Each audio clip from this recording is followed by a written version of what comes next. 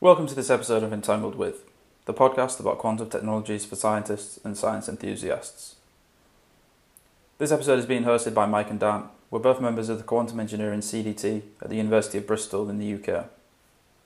Today's guest is Daniel Sank, a senior research scientist in the Quantum AI group at Google. Daniel earned his PhD at the University of California, Santa Barbara, where he worked on noise and readout in superconducting quantum bits. There, he measured the quantum state of a transmon qubit with speed and accuracy suitable for error-corrected quantum computation. Presently, he's part of the Quantum AI group at Google, where he continues to work on quantum state measurement, hardware, software, and the underlying physics. In addition to research, Daniel is interested in contributing to publicly accessible math, physics, and programming resources. The Google Quantum AI group, which we refer to in this podcast as just Google, has been putting out groundbreaking research in the field of quantum computing for the last few years. In this episode, we discuss some of this work, including their quantum supremacy paper from 2019 and a paper that came out in early 2021, which demonstrated quantum error correction on their superconducting chip called Sycamore. A couple of points for people who are unfamiliar with the work that Google have been doing. They use superconducting circuits as a physical implementation for their qubits, or more specifically, these circuits are called transmons. Also, the Sycamore chip was originally built with 54 of these transmon qubits, but only 53 were used in their supremacy experiment due to one of them not functioning properly. Daniel's expertise and his passion for science communication make him a great person to speak to, and we think that he does an excellent job in this episode to make the complicated work that Google do accessible. And now we'll jump into the episode, Entangled with Daniel Sank. Hi Daniel, thanks for joining us today. I guess we can jump right into it then. So perhaps you could begin by giving us an introduction on how you came to work for Google on their quantum efforts. Yeah, certainly. It started when I was an undergrad, and I was looking for interesting courses to take at Yale, where I was a student. And there was a course taught by Michel Devoret. And the title of the course was something really funny. It was a really long title, like Noise, Amplification, Dissipation, and Information, or something like that. It was a lot of words, and I had no idea what it was, but I'd heard that it was interesting. So I went and took it as an elective class. And I remember at one point that he sort of mentioned almost offhand that an electrical circuit could behave as a quantum mechanical thing. And at the time, that was a surprise, but also a very gratifying thing to hear, because we'd been taught in quantum mechanics class that quantum mechanics only applied to the microscopic world. And I always thought that that was a very arbitrary boundary and sort of an ill-defined one. I had no idea what it meant, and no one could really explain why. So when Michel said that quantum mechanics could apply to a big thing, I thought, oh, okay, that actually kind of makes sense. I'm not super surprised to hear this. Also, I want to know more. So I asked him about it, and he said, well, yeah, it's true. And if you really want to, get into that world, it's actually an experimental field that exists and is burgeoning. And, you can check out a variety of labs, both at Yale and at UCSB and other places. And he mentioned John Martinez. So then that's why I looked into UCSB, where John was a professor, as a potential place to be a grad student. And from there, it just kind of worked out. I wound up joining John's lab as a grad student, and then got really lucky that Google scooped up John and his group, into an industrial effort. So I've been there ever since. So he sort of started the group at Google then, did he? Oh, well, not quite. So the Google Quantum Group existed independently of the UCSB experimental group. So I think Hartmut Neven started the team at Google. And in the beginning, I think it was entirely centered around using the D-Wave hardware to see if they could solve machine learning type problems, optimization problems, really. My understanding was that it wasn't working mostly because at the time they thought it was because the D-Wave qubits didn't have quite enough coherence. And Hartmut's thought was that because John's university team had made high coherence qubits, that maybe if he brought in John and his students and postdocs could build a quantum annealer of the sort that D-Wave was trying to make, but that maybe it would work better if we had higher coherence. That was the idea. And that's not how it panned out. We tried annealers for a couple of years and kind of determined that it's really, really hard, and we already knew how to do gate-based quantum computing, so we focused on that. Interesting. Yeah, I guess we'll get onto that later as to what Google's current approach is.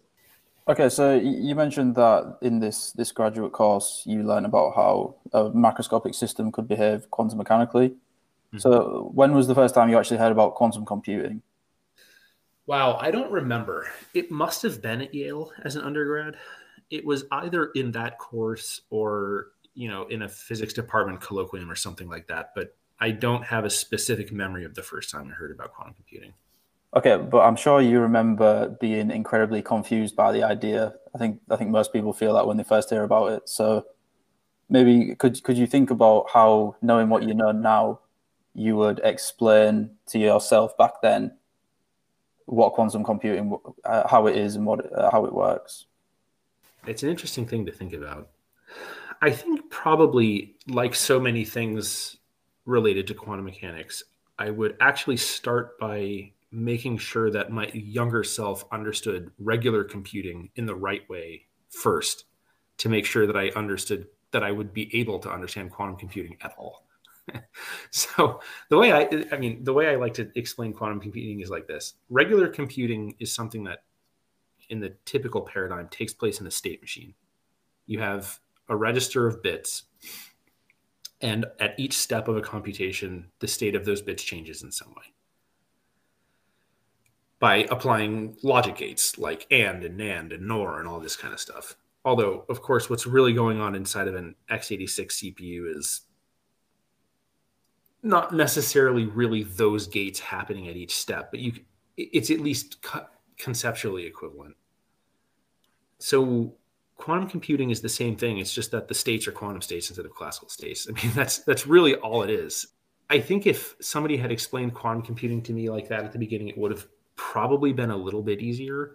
However, I was so confused about quantum mechanics back then that I'm not sure how much that really would have helped. I mean, I was still and I'm still confused about this. The fact that quantum states collapse when you measure them is really strange. And it doesn't really make any sense because, in quantum mechanics, we say that everything is unitary until you observe it, and then it's not. And it's kind of like, well, wait a minute, what's an observation? And no one can really tell you.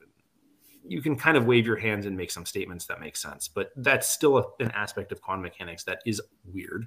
It's the only aspect of quantum mechanics that's really weird, in my opinion. So, I don't know how much I could have convinced, 22-year-old me that quantum computing really made a lot of sense, but that's how I would have tried to do it. Yeah, I think that's a good point. I mean, personally, I knew nothing about classical computing and sort of got pushed in at the deep end trying to figure out what quantum computing was. Right. And yeah, you're completely right. It all started making a lot more sense to me when I read Feynman's lectures on computation. I think that should be a starting point for people who want to learn quantum computing. Yeah, get your head around classical first. There's probably a reason why they teach you classical physics before they teach you quantum physics. And maybe it should be the same way with computing. Yeah, I totally agree. It's actually quite funny. I remember being really puzzled by quantum mechanics and eigenvalues and all this business until I read Ramamurti Shankar's quantum book. And the first 100 pages of that book actually doesn't talk about quantum mechanics at all. It's all about linear algebra, because he wants to make sure that you understand what all these things mean and why they show up in physics in the first place before he starts talking about quantum mechanics. I always thought that was really great. Also stresses why, we need to have people from a wide range of backgrounds coming into this field, not just people from physics. I remember I gave a talk to the Cambridge, Massachusetts Google office on quantum computing about 2 years ago, or a year and a half ago. And so that audience was mostly programmers, software engineers, computer scientists. And I used the state machine analogy and drew some pictures because, you can draw a classical computer algorithm.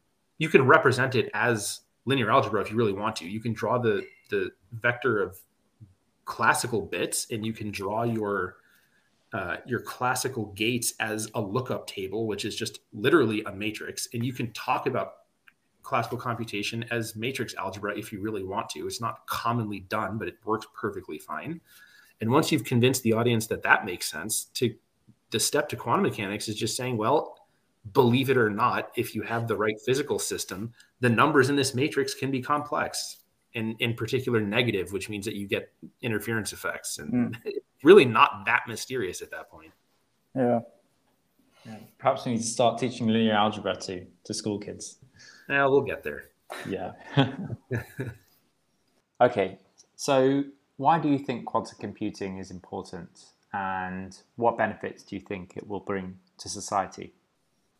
Well, yeah, I think I can answer that on probably 3 different levels. The first one is, pretty much every time we've managed to bring a working principle of physics into the realm of technology, it's done something interesting. Combustion is useful for making cars, and coherent laser light turned out to be really useful for information storage and retrieval, but nobody knew that when it was first invented. Although actually people at Bell Labs Bell Labs and others figured that one out pretty quickly. But still, messing around in the physics lab and harnessing new working principles of things has always turned out to be useful. So it would stretch my imagination to believe that quantum computing wouldn't be useful. But on top of that, we already strongly believe that if you want to simulate a complicated quantum system, that's probably going to be much more feasible with a quantum computer than without one. And a lot of things are quantum systems. Like, people talk about biology, chemistry problems, really anything where you have a lot of atoms interacting with each other. So if you had a real full-scale quantum computer, if it turned out that you could understand catalysts in a much deeper way than we do now and engineer better ones that could save huge amounts of energy and reduce greenhouse gas output in fertilizer production and things like that, that would be obviously useful. The other thing from my point of view, also on top of both of those, and I would say this is less important, but to be honest, it's probably a big part of the reason that I'm in the field. We've never seen in nature a large coherent quantum state. It's just never existed. And so creating one to me, it's actually a little bit like creating Mary Shelley's Frankenstein. You're taking something that's really not supposed to exist in nature.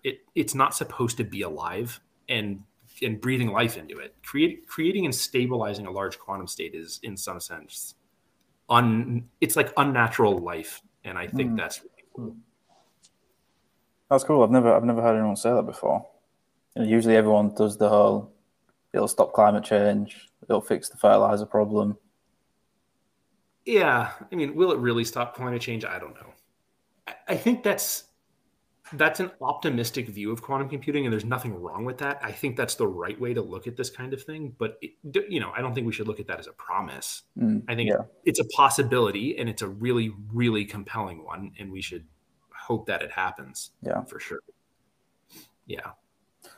Okay, so maybe now we can start talking about the quantum supremacy paper from a couple of years ago. Sure. So could you start off, maybe explain what quantum supremacy is, and maybe briefly explain how your experiment worked and what you showed? Yeah, so the definition of quantum supremacy that we adopted, and there's been a whole discussion about what the phrase quantum supremacy should mean, or there's even been arguments about whether we should ever use the phrase quantum supremacy. So let's just skip that and say what we took that to mean is you find a well-defined algorithmic problem that a quantum computer can solve and a classical computer cannot. If that is done, then you say you have demonstrated quantum supremacy. Okay, so what problem did we actually demonstrate? The problem was to produce samples from a particular probability distribution. And that probability distribution was defined as the output of a certain quantum algorithm. So I realize this sounds a little weird, But that is a perfectly legitimate way to define a probability distribution, because if I start with a bunch of quantum bits in their ground state and I run them through a bunch of quantum gates, what I get at the end is a quantum wave function or a quantum state. And if I measure it, I get a sequence of classical bits. But every time I measure it, I'm going to get a different sequence, if this thing is in a superposition state. So that's a very quantum-centered way to look at it. But you could also just look at it and say, oh, that's a bunch of linear algebra that produces a probability distribution at the output. So you can also kind of take a classical view of it and just say, yeah, this is just a probability distribution. I can simulate it on a laptop and get samples. Anyway, that's how we defined the problem. And it turned out that in the case that we chose, actually running that quantum circuit on a quantum chip was possible, and we were able to get outputs, whereas simulating it on a classical computer turned out to be completely infeasible because it was too complex of a quantum algorithm. So in that way, we claimed that we had demonstrated quantum supremacy. Yeah, what you said at the start about the definition, I think, was a really big problem, especially when you originally gave us the lecture in December 2020. And so I think back then, what I at least thought supremacy was we've done something really useful and we could do it on a quantum chip, but there's no way we could ever do it on a classical chip, at least not in a reasonable amount of time. Yeah. And yeah, I think that is now under the label quantum advantage, is something what I want to say useful, but obviously everyone's definition of useful is going to be different, but something like Grover's or Shor's algorithm. Yeah, we certainly never claimed that the probability distribution that we were drawing from in that experiment had any practical use. Yeah. And I'll be the first to admit that certainly makes the experiment less interesting than it would have been if that distribution had been useful.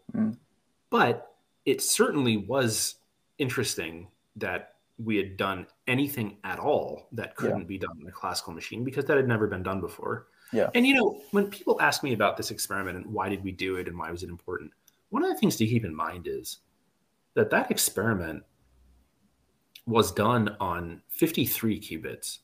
And not only was the qubit number kind of in a new scale of things, but the accuracy of the interactions between the qubits, the quantum gates, and the readout was better than anything that had ever been done at that scale before. So for the hardware team at Google, doing that experiment was at least in part motivated. It was at least in part interesting because it motivated us to solve all the technical problems we had to solve to make a bigger system. And we know that we have to make bigger systems in order to make a real quantum computer. Yeah. You said one of the things that got you interested into quantum was the idea that, a circuit can be quantum, which I guess is what the superconducting qubits are based on. So I was wondering, could you just perhaps briefly explain to us how exactly a superconducting qubit works? So I think what you're asking is, because there can be two levels to this question. The first question is, how do you get an electrical circuit to behave quantum mechanically at all? And then from there, how do you turn that into something that is like a bit and has two levels that you can use for computation? Would that be a fair way to break this down? Yeah, I suppose so. Yeah, I guess how do we engineer a circuit to behave like a two-level system is my question. Okay, so the first thing is, what do you have to do to an electrical circuit so that it is a quantum mechanical thing that has discrete energy levels and all this stuff you learn about in an undergraduate course? What do you have to do to get it so that you can describe it by a quantum Hamiltonian on a piece of paper and see Rabi oscillations and that kind of thing? I think the key concept is actually to understand what makes things not quantum. We believe that everything in the universe is described by quantum mechanics fundamentally, but we don't see it. It's not in our face in daily experience, so why not? And I think the best way to explain that is that we're surrounded by decoherence. And what does that word mean? Well, if you have a quantum system and it interacts with a bunch of other stuff, the information that's contained in that quantum system is leaking away. And I remember I once heard Professor Anton Zeilinger, say that quantum mechanics is actually a theory of information more than anything else. And I think he's right. If you have a quantum system and it interacts with another quantum system, so you have quantum system A, and it comes and it physically interacts with quantum system B, and quantum system B goes away somewhere, like maybe it's a photon that comes and interacts with some quantum system and then leaves. If it carries off any information about the thing it interacted with, the remaining system that you're looking at will have lost some of its quantumness. There's this funny thing in quantum mechanics where you can't copy information. So if information is taken away, it's kind of gone, and the quantum mechanics is disappearing. So in daily life, when there's light, basic light and air molecules and everything's interacting all the time, we don't see quantum mechanics because the coherence needed for quantum mechanics is leaking away and going all over the place. So in a normal electrical circuit, this is happening as well. The electrons are flowing through the metal. They're scattering off of the ion cores in the metal and creating heat, which you have learned about. It's called Joule heating. And so the sort of capacity for a normal electrical circuit to be quantum mechanics is reduced. It's basically not there at all. But it turns out that if you use a superconducting metal, then the electrons flowing through the metal don't scatter with anything. They sort of just hum along in unison, and there's no physical information leaking away anywhere. There's no heat leaving the circuit. It's quiet and everything's sort of calm and stable. So as soon as you make a circuit superconducting, it's like 90% of the way there to being quantum mechanical. So that's the first step. We make electrical circuits out of aluminum, and we cool them down to 20 millikelvin, which is roughly, it's about 100 times colder than the cosmic microwave background, which is kind of amazing. So you cool them down, it's superconducting, and now you're most of the way there. And then you just have to sort of tailor the values of the capacitance and the inductances in the circuit so that its potential energy has a shape that produces the right discrete energy levels that you want in order to make it into a qubit. And how you tailor those energy levels is kind of the whole discipline of what we are kind of now calling quantum engineering, or quantum electrical engineering. We like to make up these titles. And that's a lot of what we do that's a lot of what we do at Google, is choosing the right circuit parameters to get the quantum mechanical structure that's good for computing. So at Google, I suppose you're pursuing sort of transmon qubits, aren't you? Yeah. Do you think that is the way to go for superconducting qubits? Do you think there's maybe other prototypes out there that may? Well, yeah. I mean, so far they seem to work.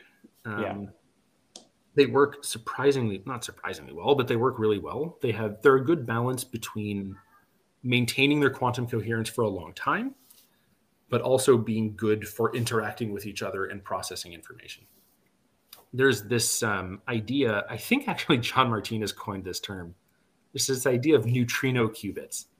It's actually not that hard to make a qubit that has insanely long coherence time, but is very hard to couple to other qubits. And so we call that's the neutrino limit. And on the other limit is, like classical bits, which are really easy to connect together. You can have, millions upon millions of them in a CPU, but they're not quantum mechanical at all. And so to build a quantum computer, you have to land somewhere in the middle. There are other very interesting qubit ideas out there. And I can tell you that the Google group keeps up on the literature, and we even fund academic research into those other qubit types because they're promising and they could turn out to be much better. All right, interesting. Thank you. So I guess that leads me on to my next question. So the DiVincenzo criteria, I guess they're quite old now, like 20 years ago when DiVincenzo first thought them up. But do you think, do superconducting qubits, I guess specifically transmon, do they satisfy all of these criteria? I think so. I'm going to have to remember what they are. Yeah. So, okay. I've got them written down. So yes, scalability, ability to initialize. Long decoherence times, universal set quantum gates, and measurement capability. Okay, good. Yeah, this is going to be interesting. So initialization, we've got that covered. It's pretty easy to get the qubits to go into their ground state. Scalability is, I don't want to say that we've proven that beyond a shadow of a doubt, because, the biggest chips in the field are now on the order of 100 qubits, kind of that neighborhood. And you need probably around 1,000 times more than that to do something really interesting, although that number seems to be changing over the years. So are they scalable? Well, yeah, I mean, we've managed to go from 1 to 4 to 10 to 50 without huge changes to the architecture. We do expect to have to solve some technical problems in going, the next orders of magnitude up, but we think it's possible. So that's scalability. Measurement works. We have reasonably high accuracy measurement. We're kind of in the 98 to 99% accuracy level for measurement, which is pretty good. It's getting to the point where it's getting to where we would need it to be for full fault tolerant quantum computation. What was the other one? Interaction? And universal set of quantum gates. Yeah, universal set of quantum gates. So, okay, that's a really interesting one. We can easily do all the single qubit gates necessary. That's just completely trivial. But 2 qubit gates are where it gets interesting. We have a pretty high fidelity controlled Z gate, which is all you need, actually. If you have arbitrary single qubit gates and a control Z, if I'm correct, that's a full universal set. However, that's for physical qubits. And when you want to actually do fault-tolerant quantum computation, you have to do error correction.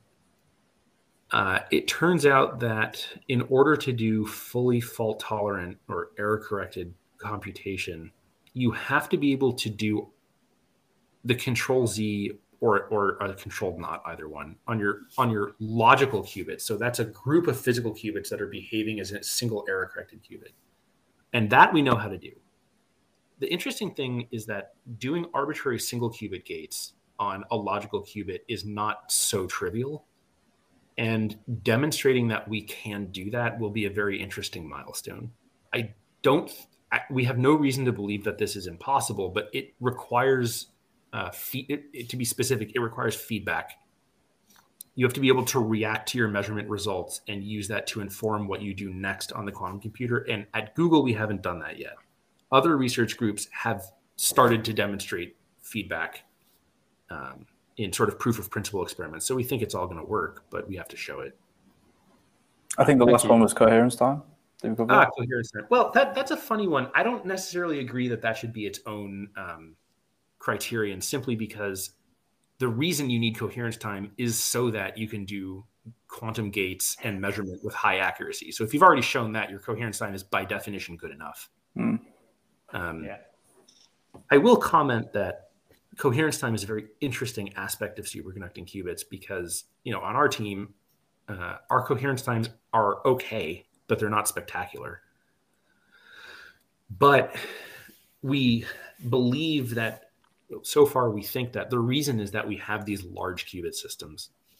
Meanwhile, there are academic and other industrial groups that have shown that a single qubit by itself, and in some cases small groups of qubits, can have really enormous coherence. And one of the things that we're looking forward to over the next few years is understanding where in making the larger system are we losing some of the coherence and can we get it back? And it's really fantastic that we have the experiments from the other industrial and academic teams showing where the ceiling is, because it's letting us know that there's a lot of room at the top for us. It's very encouraging to know that. Do you think the DiVincenzo criteria, do you think they're still relevant today? Do you think that perhaps the goalposts have changed for building a scalable quantum computer? I think they line up pretty well with what you need to build a scalable quantum computer, with my one caveat being that coherence being its own criterion is a little funny, but whatever. So I guess that leads on to our next question. Yeah, you talked about we need to sort of keep these qubits really cold. I suppose that's to protect them from thermal noise. I was wondering if you could talk a bit more about how you protect the Sycamore chip from various types of noise. Yeah, so you're absolutely right. The energy spacing between the ground and excited state of the transmons that we use is typically around Planck's constant times 5 or 6 gigahertz. And in a useful number to know is that 1 gigahertz. Oh, geez. Wow. Now I guarantee you I'm going to say this number wrong because it's a podcast. If I remember correctly, 1 gigahertz is 50 millikelvin. I think that's right. So what that's telling you is that if you had a 1 gigahertz qubit, you would need the surrounding temperature to be significantly below 50 millikelvin in order to keep it nice and coherent. So we're at 5 gigahertz and we're at about 20 millikelvin. So we're significantly below the thermal threshold there. And that's why we put these qubits in dilution refrigerators, because they can get cold enough. So that's the first sort of layer of defense for the qubit, is to put it in something that's sufficiently cold. But we do a lot of other stuff. It would be bad to have magnetic field drift on the qubit chip. So the qubit is surrounded by actually a couple layers of magnetic shielding. We also have a variety of filters on the control wires that go to the qubits, and that's really important. Coaxial cables can carry infrared radiation, and infrared radiation is high enough frequency that if it hits the qubit chip, it can break the superconducting Cooper pairs and create quasi-particles, which lowers the coherence. So infrared filters have been important. I remember I was a grad student when our lab kind of finally realized that we had been limiting ourselves due to infrared radiation. And when we started fixing that problem, things got a lot better. It was very exciting. So to review, there's cold temperature, magnetic shielding, infrared shielding. There's also just plain old electrical filters, because the control equipment that generates the pulses that control the qubits have digital clocks on them, and that can create tones at harmonics of the clock frequency, and those tones can do things to the qubits that you don't want. So we filter that stuff away using conventional electronic filters. And the last thing is that the refrigerator, the dilution refrigerator housing the qubit, is designed to be mechanically isolated from the surroundings. So if a truck drives by on the highway and the floor vibrates a little bit, the refrigerators are designed to decouple that from the qubits, at least to some degree. That's all making me very glad that I'm a theory student and not an experimentalist. It sounds like a lot to juggle at once. So a couple of minutes ago, you was mentioning about how you'd gone from, I think you said 4 to 10 to now 50 qubits. Well, it was 54 qubits on the Sycamore chip.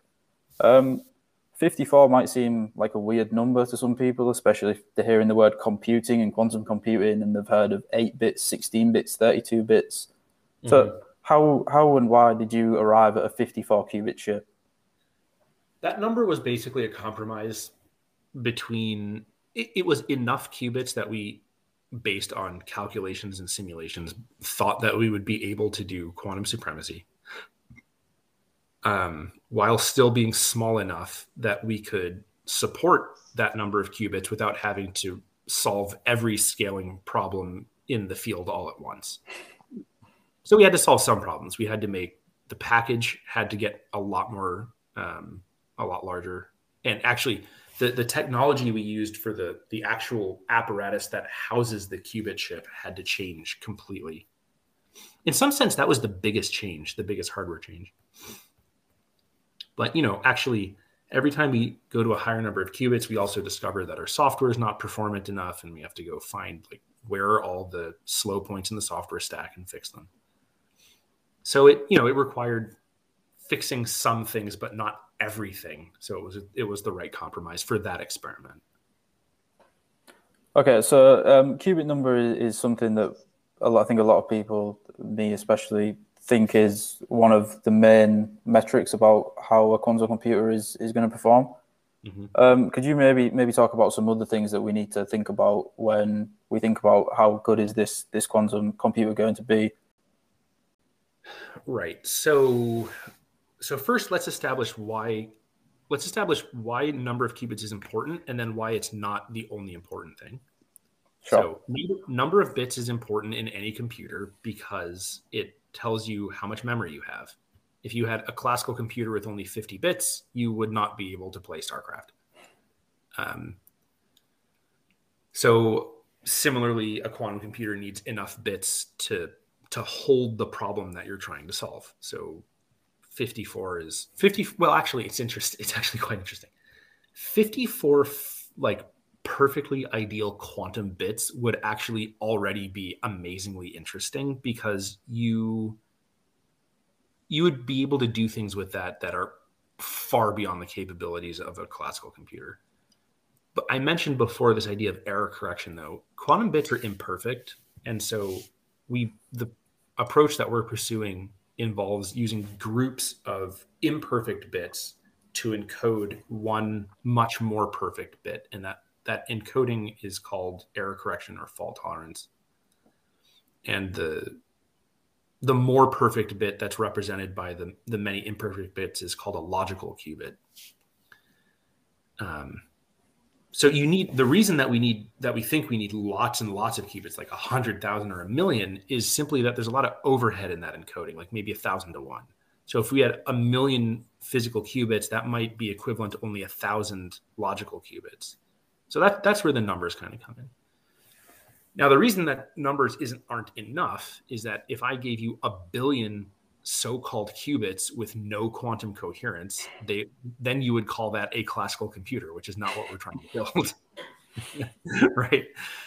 So qubit number is not enough. When you see press releases that say group XYZ built a chip with 1,000 qubits on it, okay, what's the coherence time and how good are the quantum gates? You have to ask that question, because when they say it's 1,000 qubits, it could be 1,000 classical bits. Yeah.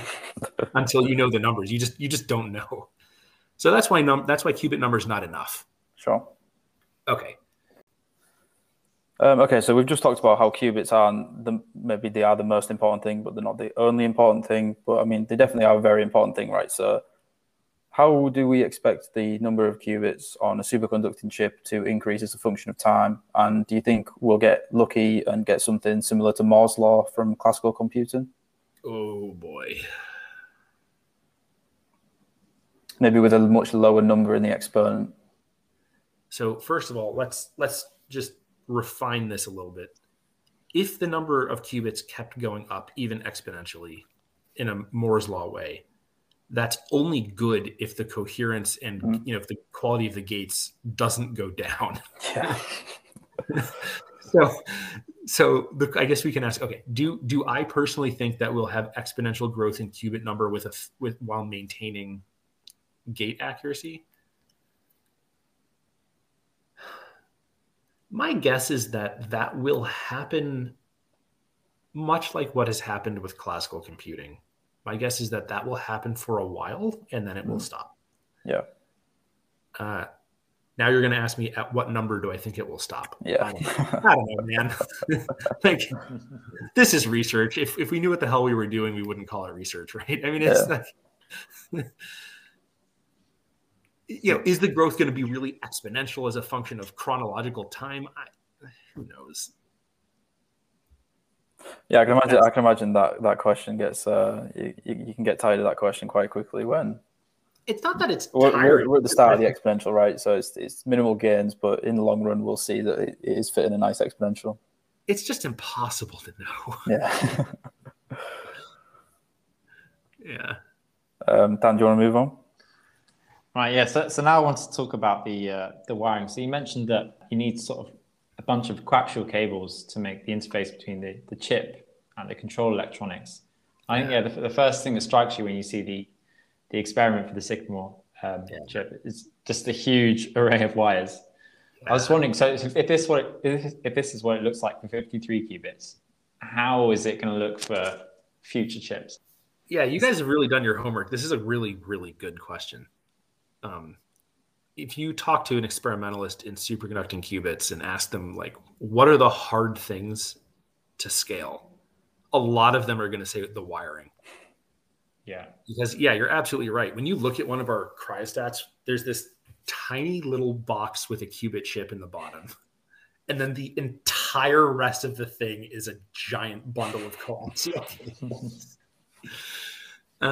Yeah, so that stuff has to all get way smaller, and we're working on it. And there are even commercial companies. There's a relatively successful one in Europe right now, selling dense strips of dense microwave wiring that are much, much, much smaller than coaxial cable, much denser. And that's great. That's the industry responding to the needs of the field, which is awesome. That's all going to have to change. There's been some really interesting discussion about whether or not you could get the control signals into the qubits through an optical link. So the idea would be that you send the information over a fiber down to the cold stage of the cryostat, and then only there do you turn that into microwave signals to control the qubits. And so that would cut out a lot of the wiring. And briefly, the reasons that wiring are troubling are the thing we already mentioned, the space. You just eventually run out of space. They're heavy. The cryostat can only support so much weight, and they conduct a lot of heat. And you don't want that heat getting into the qubits, so you have to figure out how to mitigate that problem. So the optical link is interesting because optical links can carry huge amounts of information. They conduct almost no heat. I mean, a fiber optic conducts basically no heat compared to a metal coaxial cable. But there are problems with that idea. Converting the optical signal to microwaves is a dissipative process that creates heat, and so you kind of have to pay back what you gained in using the fiber. But that idea is very interesting. There's actually even a U.S. government project on pursuing that idea. I already mentioned, there's the very dense strips of microwave cable that people call that flex lines, or there's different names for that. And we're keeping our tabs on all of them. We're working on flex wiring ourselves because we think that's a pretty good solution. Does Google sort of work on all of these components at Google, researching, how can we get these wires, more densely packed? Or is it something, do you wait for other companies to come along and design them for Google? We usually try to do a little of both.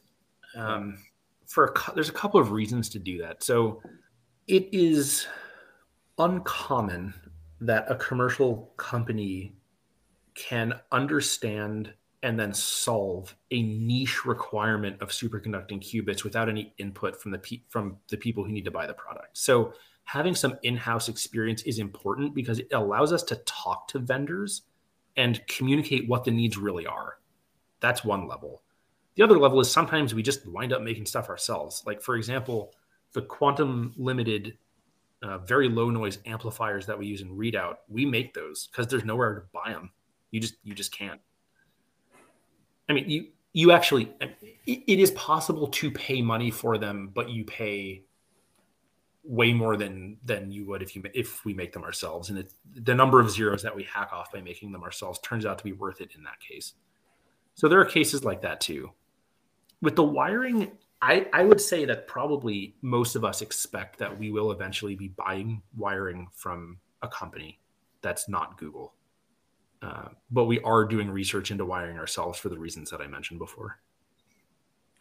So you just mentioned that one of the problems with the wiring is you run out of space. Is this to do with the shape of the chip? So you've got your qubits on a flat rectangle or square, and you can only really connect to those qubits in that plane as well. So you're kind of missing out on the entire third dimension there. So is there any way, is it feasible to change the shape of the chip into something that allows you to connect wires in the third dimension in some way? Yeah, what you're saying is this question is very good. Right now, the way it works is actually that we have the chip and the qubits are arranged in a square. And actually the control wires are only brought in on the perimeter. And that is obviously not scalable because as you increase the number of qubits, the area goes up as the number of qubits squared, but the perimeter goes up proportional to the number of qubits. So you simply run out of space. Yeah. So then, as you just suggested, you start imagining, well, what if I could, instead of bringing the control signals in around the perimeter of my qubit patch, what if I could bring the signals directly down onto that square of qubits? And that idea has been pursued by the superconducting qubit field quite seriously. And I think everyone kind of sees that that's going to have to be how it goes. We haven't used that. We didn't use that in the quantum supremacy experiment. In the quantum supremacy experiment, the signals all came in on the perimeter. But, we see the future. We see where it has to go. And that's one of the problems, one of the changes to the architecture that we're going to have to make. Now, you asked about changing the shape of the chip. That's a very interesting question. It may happen. I know that, for example, Lincoln Lab in Massachusetts, east coast of the US, has demonstrated that they can make vias going through a silicon wafer to the other side and connect to their qubits. So they're already demonstrating that they can kind of do this thing where they're bringing in the signals in that third dimension. So the proofs of principle are already starting to crop up, and probably will do something like that in the future by, taking the best things that have been reported in the scientific literature and adapting them to our system. Okay, cool. Thank you. Mm-hmm. Okay, so I guess Google, you've sort of gone for like a monolithic approach where you just have your single chip. Do you think there's like a limit to the number of qubits you can fit on a single chip? Do you think you'll eventually need to go to like maybe a distributed approach where you have multiple processors? I would say that it's likely that we'll have to modularize things for a variety of reasons. One of which is that if you look at how big a transmon qubit is, or at least our transmon qubits, and you estimate the size that you would need for a fault-tolerant quantum computer, it's pretty big, and it's big enough that it starts to make sense that you would want to chop that size up into smaller pieces for a variety of reasons. First of all, it would almost certainly make the fabrication easier. But beyond that, if the yield isn't perfect, it's nice to be able to, say, test submodules and pick ones that have the best yield and then assemble them into a fully working system. That's one reason you might want to do something like that. So yield, ease of fabrication and reproducibility and things like that. Yeah, I mean, it's very likely that we'll have to go in that direction. And that brings up an interesting problem, which is how do you connect qubits that are on different chips? It's not completely obvious how to do that, but it's also probably not impossible.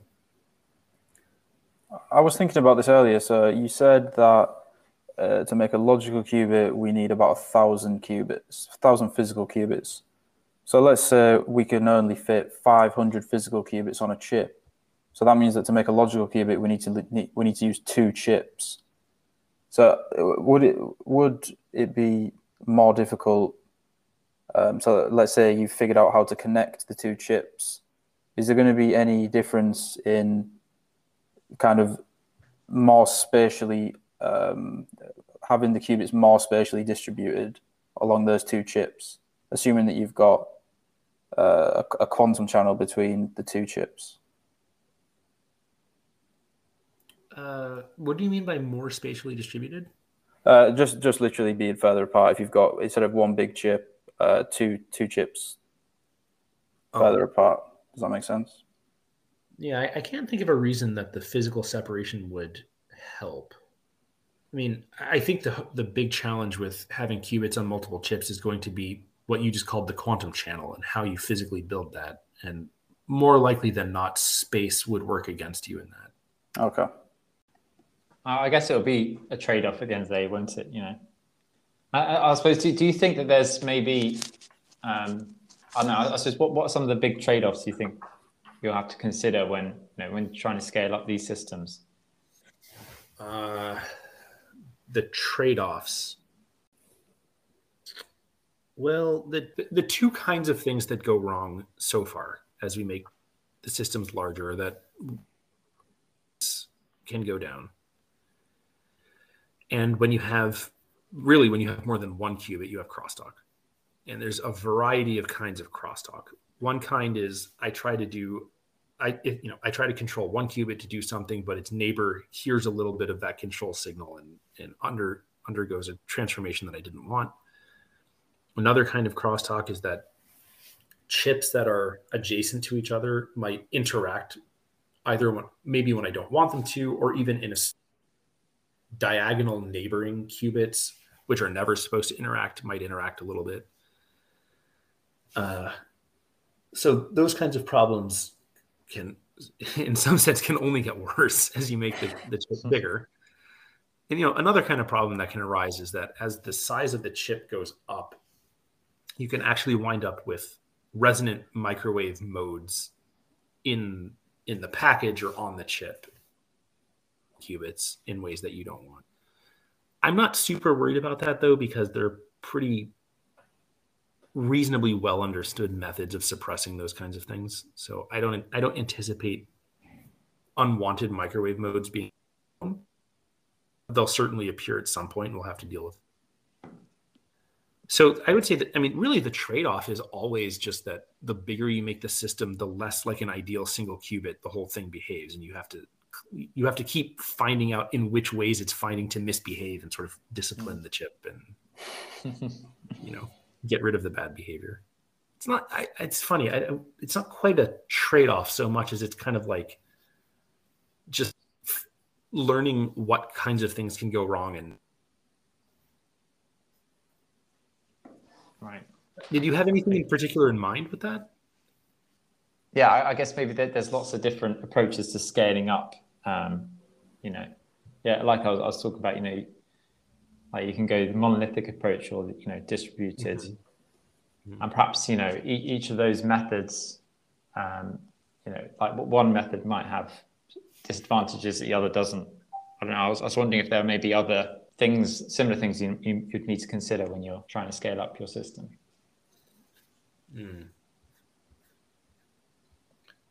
Yeah, I think in monolithic versus modular,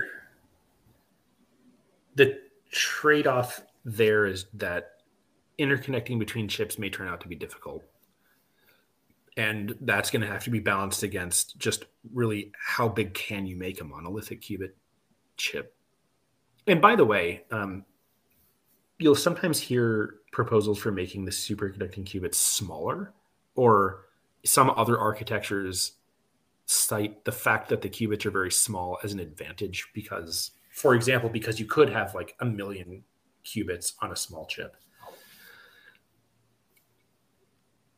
That there is a big trade-off there, which is that if your qubits are smaller, the wiring density problem becomes more difficult to solve.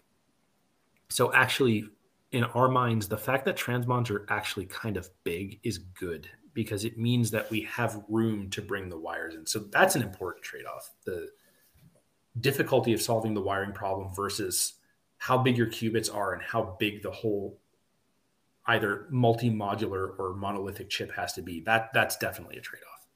That's a trade-off that spans architectures, though, more so than sort of something that we'll have to deal with transmons. Although, actually, no. Having said that, there was just some papers recently about much smaller transmons. So maybe that idea is coming into superconducting qubits now. That'll be interesting. And okay, so one last question about the supremacy experiment you did. I was wondering if you could think back to the time when you were doing this experiment. Was there like a specific moment that you realized you'd achieved quantum supremacy? And what was the atmosphere like at work at that time? Well, was there a specific moment? Kind of. It was, that was such an interesting adventure. We spent, I forget how long it was, like 1.5 years trying to get that experiment to work, and eventually we did. But there was actually a kind of a false start at one point or a false finish, where we'd been doing the experiment, we had data, it was looking really good. And then somebody on our team realized that because of the order that we had done the quantum gates, the problem had a symmetry that could be exploited to make the classical simulation so much easier that it wouldn't be quantum supremacy.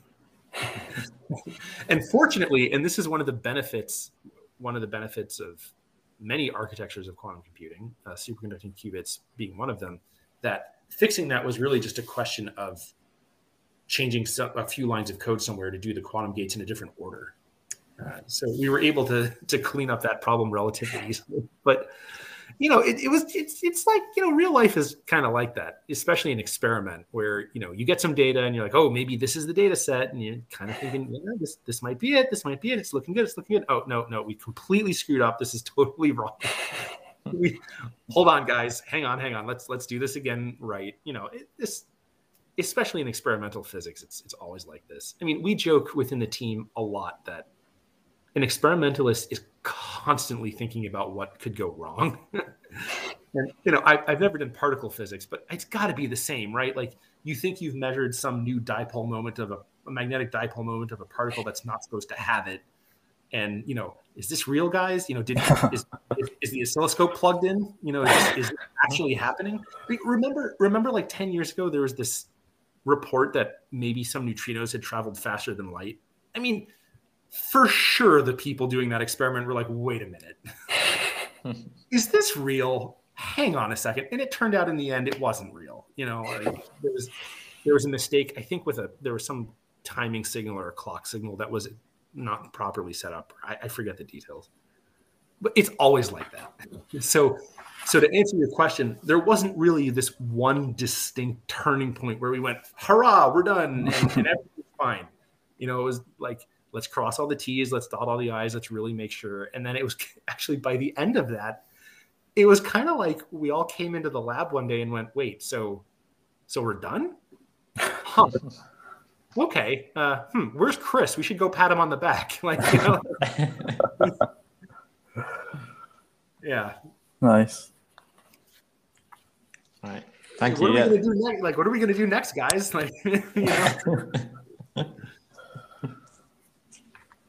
Okay, yeah. So I was wondering if you could maybe talk about. So the group at Google is called Google Quantum AI. Yeah. So where does this name come from? So let me start off by saying that I'm not sure.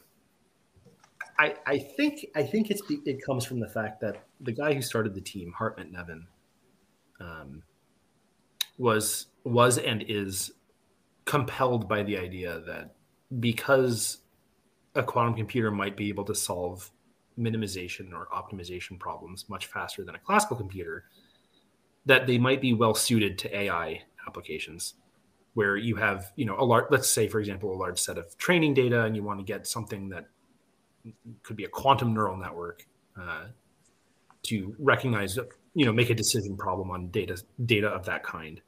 It may be possible to do the training part much faster on a quantum computer than you could on a classical computer. So I think the idea was, especially at the beginning, that one of the main applications of quantum computing that we would have in mind as we developed our system would be AI.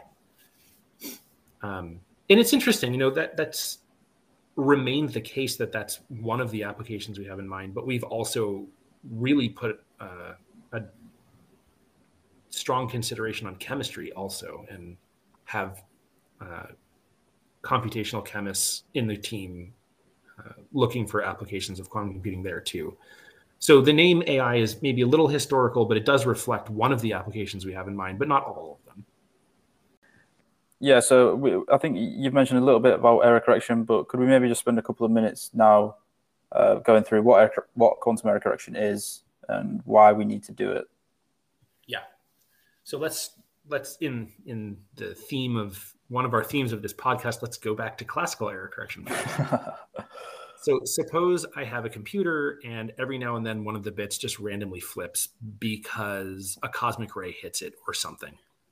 So that would, usually that's fine, because if that bit is representing the color of a pixel on your monitor and it momentarily flips, who cares? You won't even notice. But if it's your bank account and that bit represents the most significant digit, then it flipping could either be the best day of your life or the worst day of your life. So if your computing is in classical computing, if you have a case where memory reliability is really, really important. You don't want to just cross your fingers and hope. So the probability for a bit to flip in a conventional computer is actually pretty low, but there's a lot of bits and there's a lot of operations happening. So they do happen. Bit errors absolutely do happen. I think I remember reading once, for example, that the specified error rate for an Ethernet connection is like 1 bit in 10 to the 14. So that's pretty low, but if you're on a gigabit Ethernet connection and you've got a billion users, now you've now crossed that number by a lot. So bit errors happen. Okay, so what do you do about it? So a very simple thing you could do, this isn't exactly how it works in reality, but it's close enough. You could just add another bit. So let's say you had 1 byte, which is 8 bits. You could add a 9th bit and you would use it as a parity check. And what I mean by that is every time you modify the state of your 8 bits, your byte, you would also modify that 9th bit so that the parity of all 9 bits is, let's say, always even. There's always an even number of 1.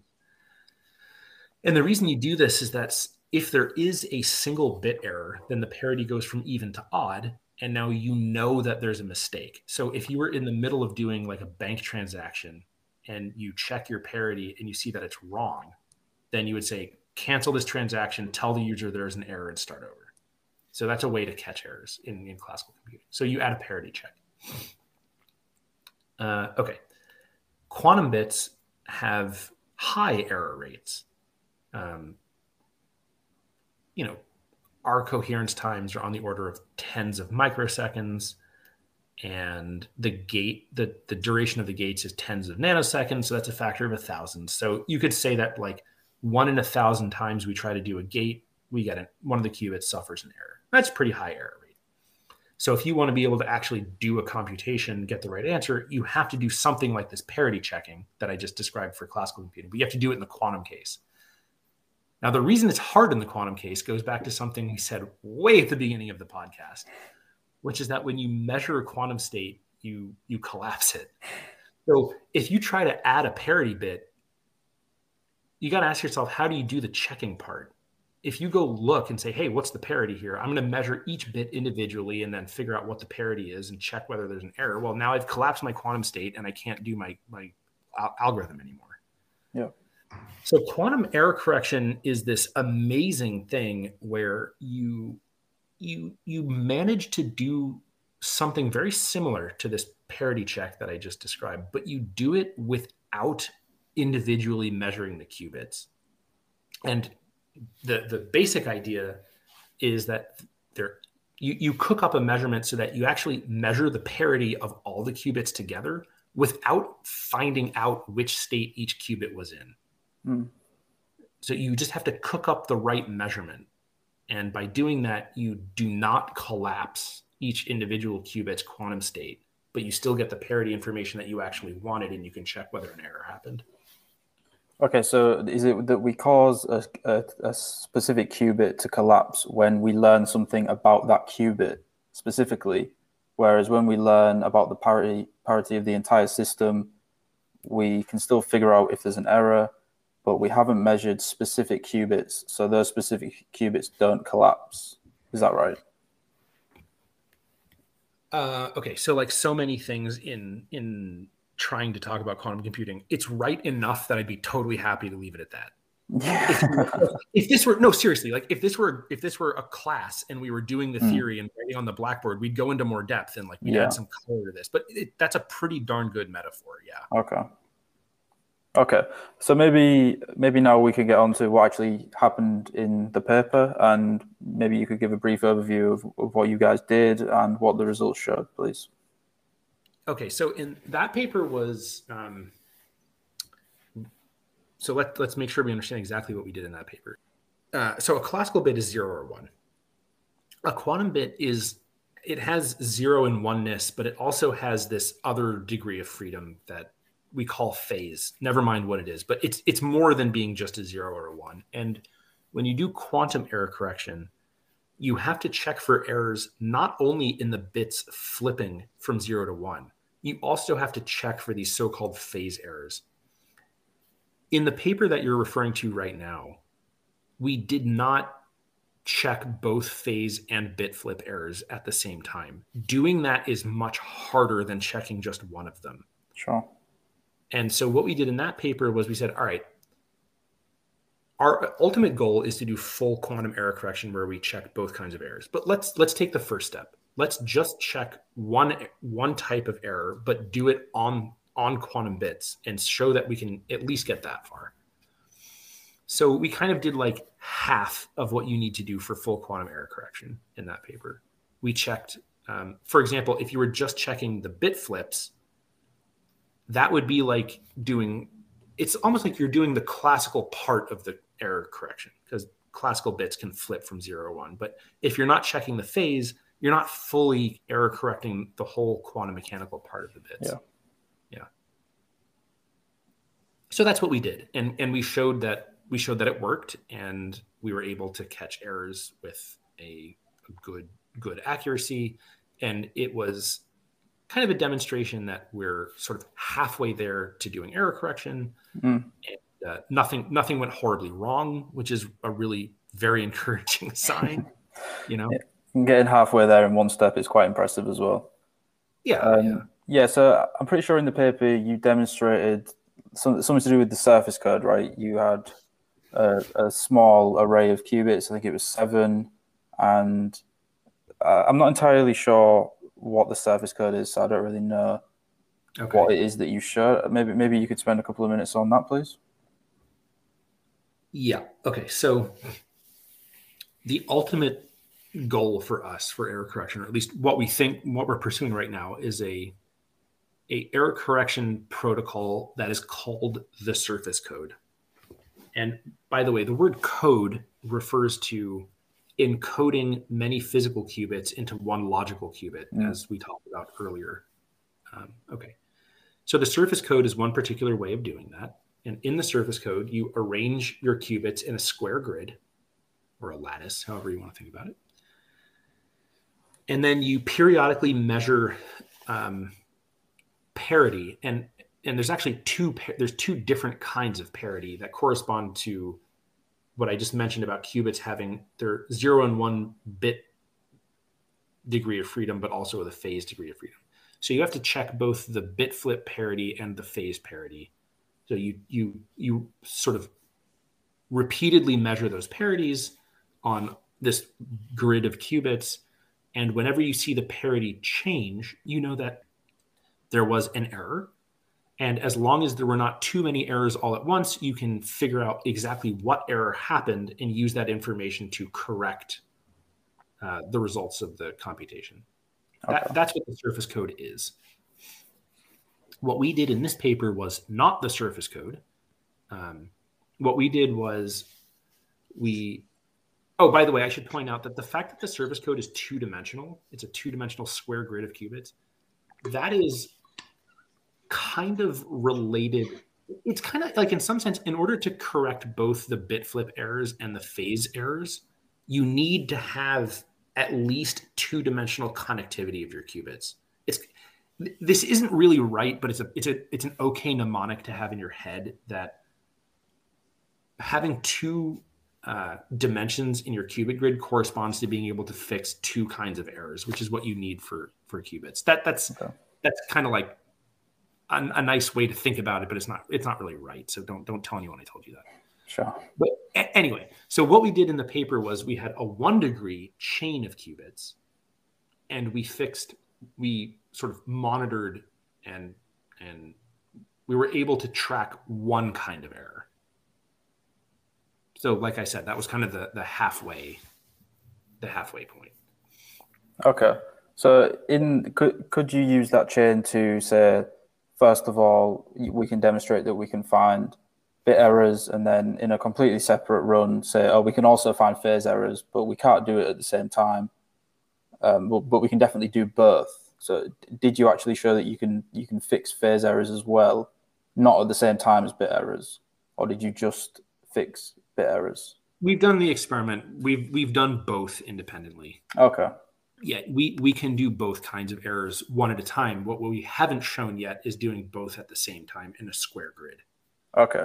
So maybe you can't remember, and that's okay. But in the paper there was definitely a small grid, a diagram of qubits, and a section talking about how I think you would sort of demonstrated that you've done something that would eventually lead to you be able to do the surface code.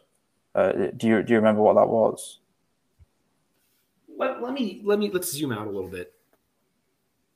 In the surface code, if the surface code is working correctly, what you want is the following: that when you have a certain number of qubits in the surface code, you have a certain logical error rate. But as you add qubits, so you make it from a grid with a size of 3 to 4 to 5, you want the logical error rate to go down, and in particular, you'd really like it to go down exponentially. Yeah. So that, and that requires the gates and the readout having a certain amount of accuracy. Showing the results. So a demonstration experiment that you'd really like to do, and this is one of the things that we're working on doing in the future, is to do a surface code with a certain distance, like 2, but then also do distance 3 and check what are the logical error rates. Then do distance 5, then do distance 7, and show that the logical error rates are going down. Okay. In a predictable way.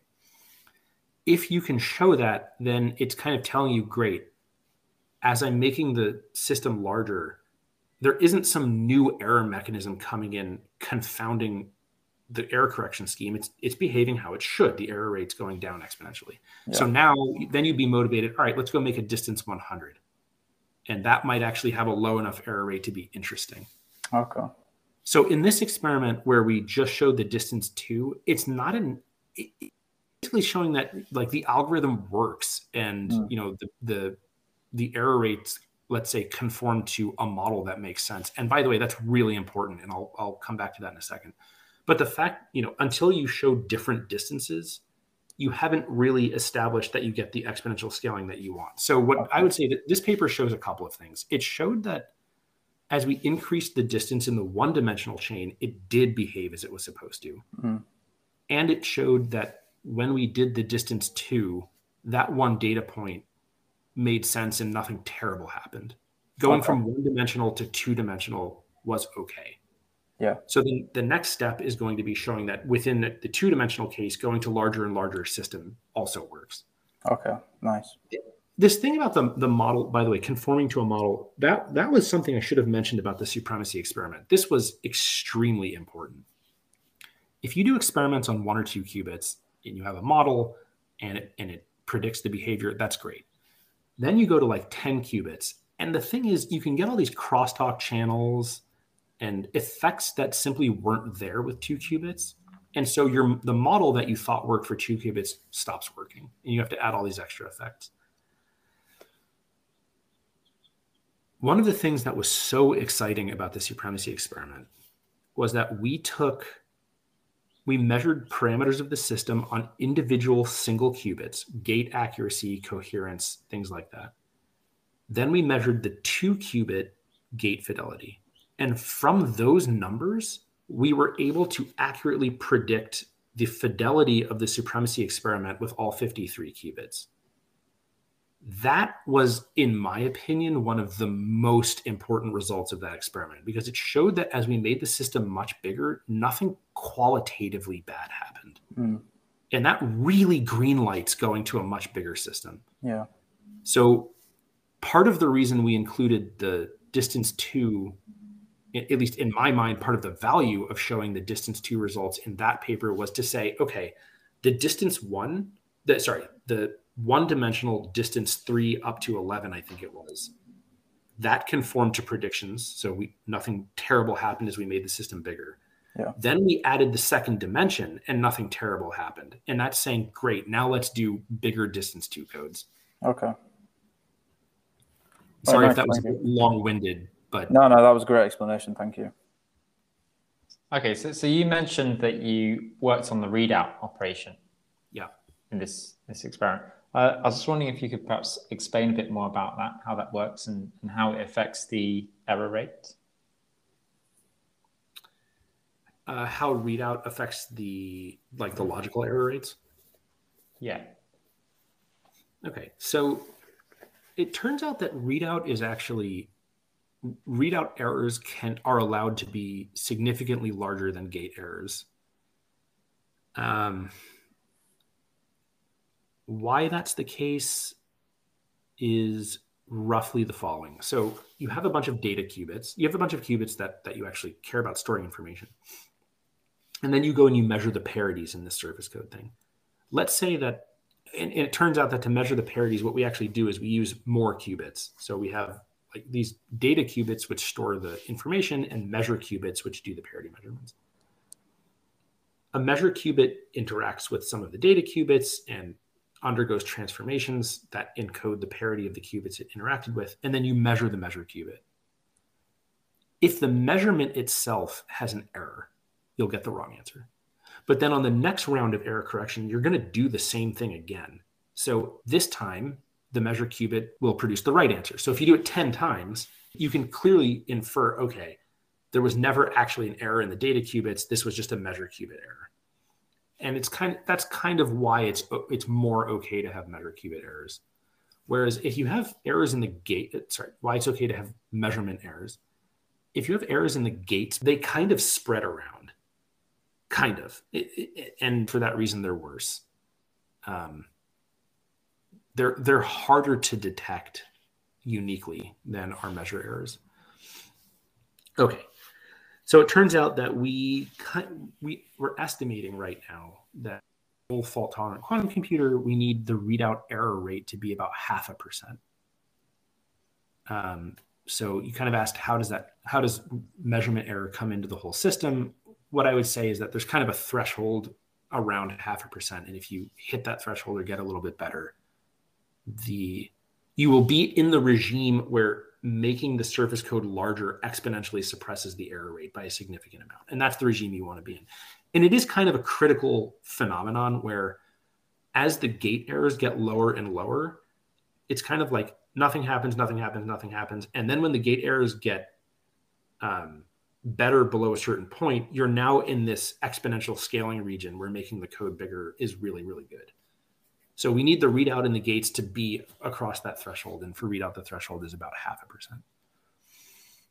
Readout's a funny thing because it seems to be in some sense a lot harder than gates, in the sense that like getting readout errors to be as low as the gate errors has not happened in superconducting qubits, not even close.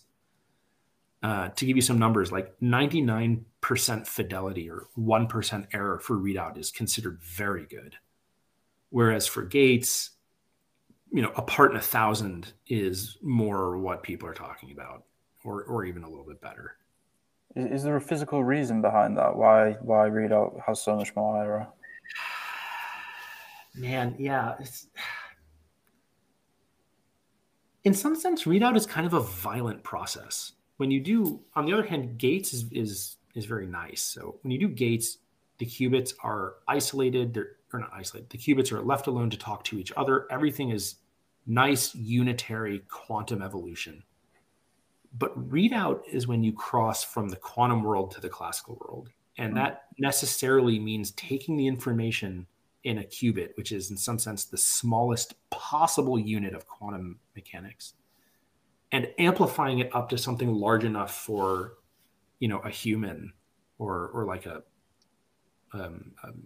information storage device like a computer, large enough for one of those things to interact with it.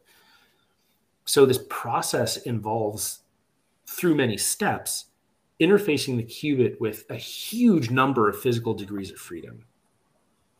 And in some qualitative sense, I think that contains the nature of why readout is more violent and sort of harder to control. Specifically with superconducting qubits, why is it hard?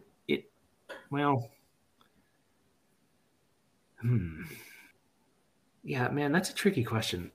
When we try to do, one of the ways that you can try to do readout faster is you can try to use a much stronger signal to do the readout. But we discovered in 2000, well, actually it was discovered a long time ago, but kind of understood in 2016 that when you do that, you actually cause the qubit to jump out of the 0 and 1 state. In fact, like the transmon jumps into its like 6th energy level. So and that actually has something to do with it's basically this. When you do here's why. If you're just doing 2 qubit gates, you never have more than 2 quanta in the system. You can have 0 quanta, both qubits are in the 0 state, or 2, both qubits are in the excited state. That's the most energy that could possibly be involved. But when you do readout, you're trying to amplify up from a qubit to something classical. So you're actually adding a ton of energy into the system. Yeah. And the problem is that energy being available can get into the qubit and cause the qubit to jump up many, many levels, like to the 6th or something level. That's really what it comes down to for the case of transmons. Okay, that makes a lot of sense. Thank you. Sure.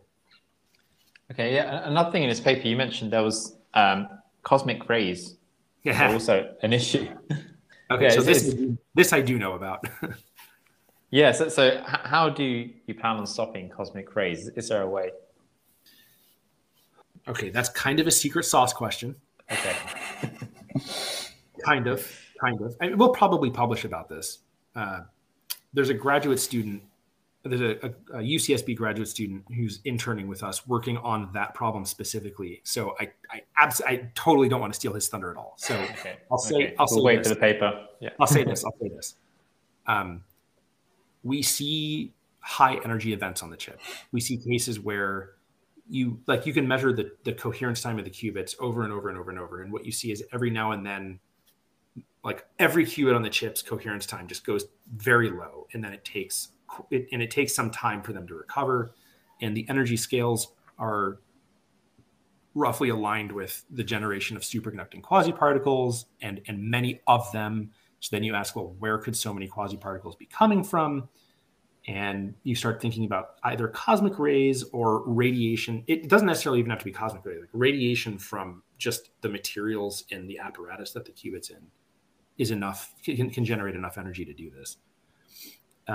We are absolutely not the first people to see this. There's a technology called MKID, which is where they use superconducting resonators as a astronomical tool. You actually put them in the focal plane of a telescope and you focus optical light onto the resonators. And when a photon comes in from the sky and hits the resonator, it creates quasiparticles, and you can detect that happened.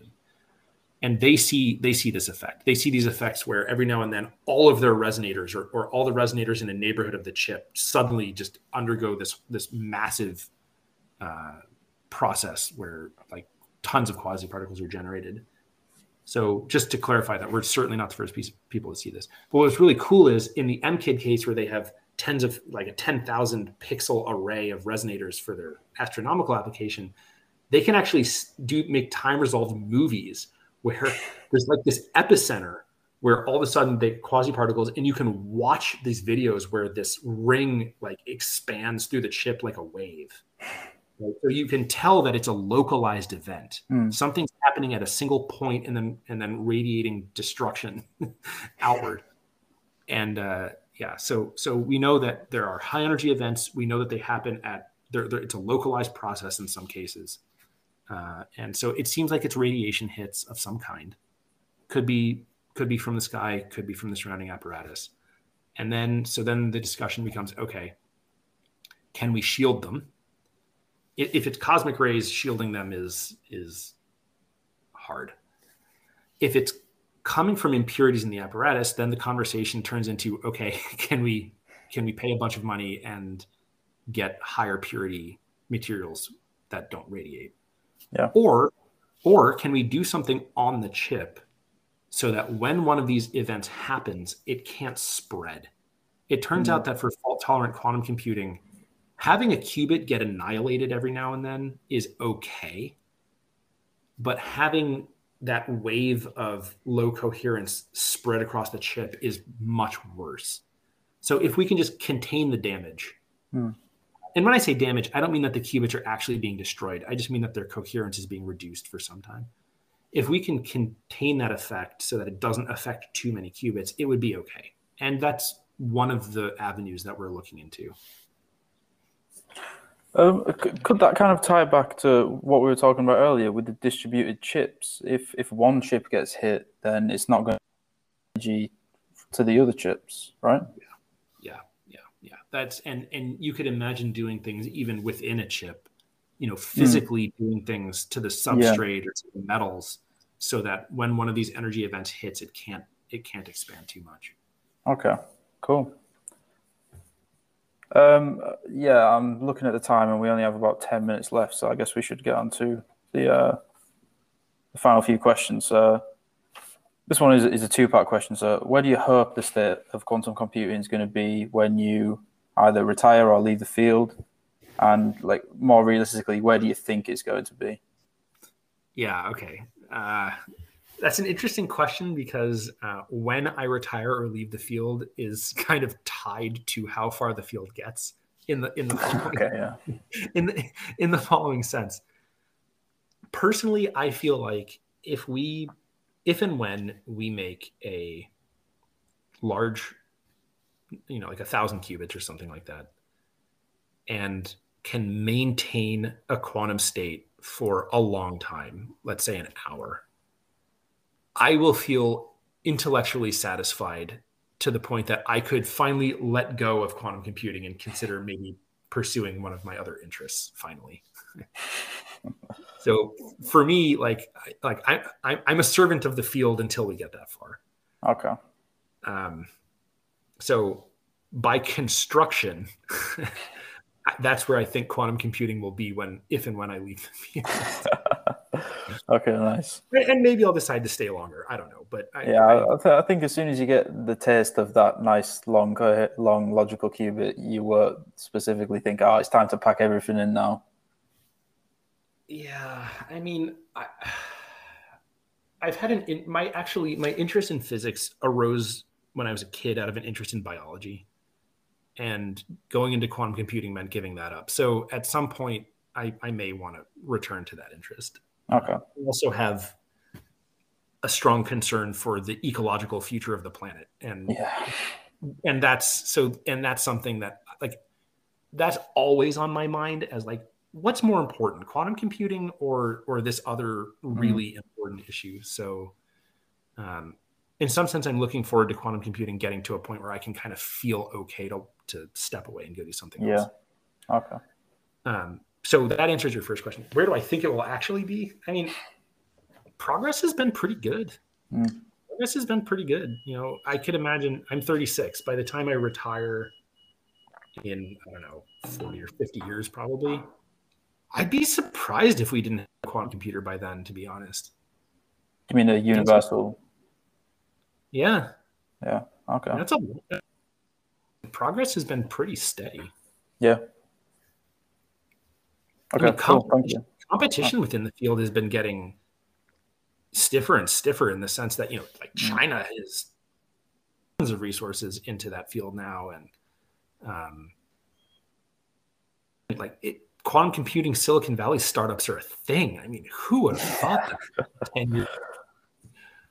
So I expect in the field, and we've got so much progress in the last 10. Yeah. I'd be really universal quantum computer by the time I retire. Yeah. We just got to hope it's not the general AI thing where it's always 20 years away. Yeah, right. And lastly, okay, so what would be your advice to someone pursuing this field at the moment? I suppose, from any level. No, if they're considering PhD or... Okay. Well, if that person is interested in the hardware aspect, my advice would be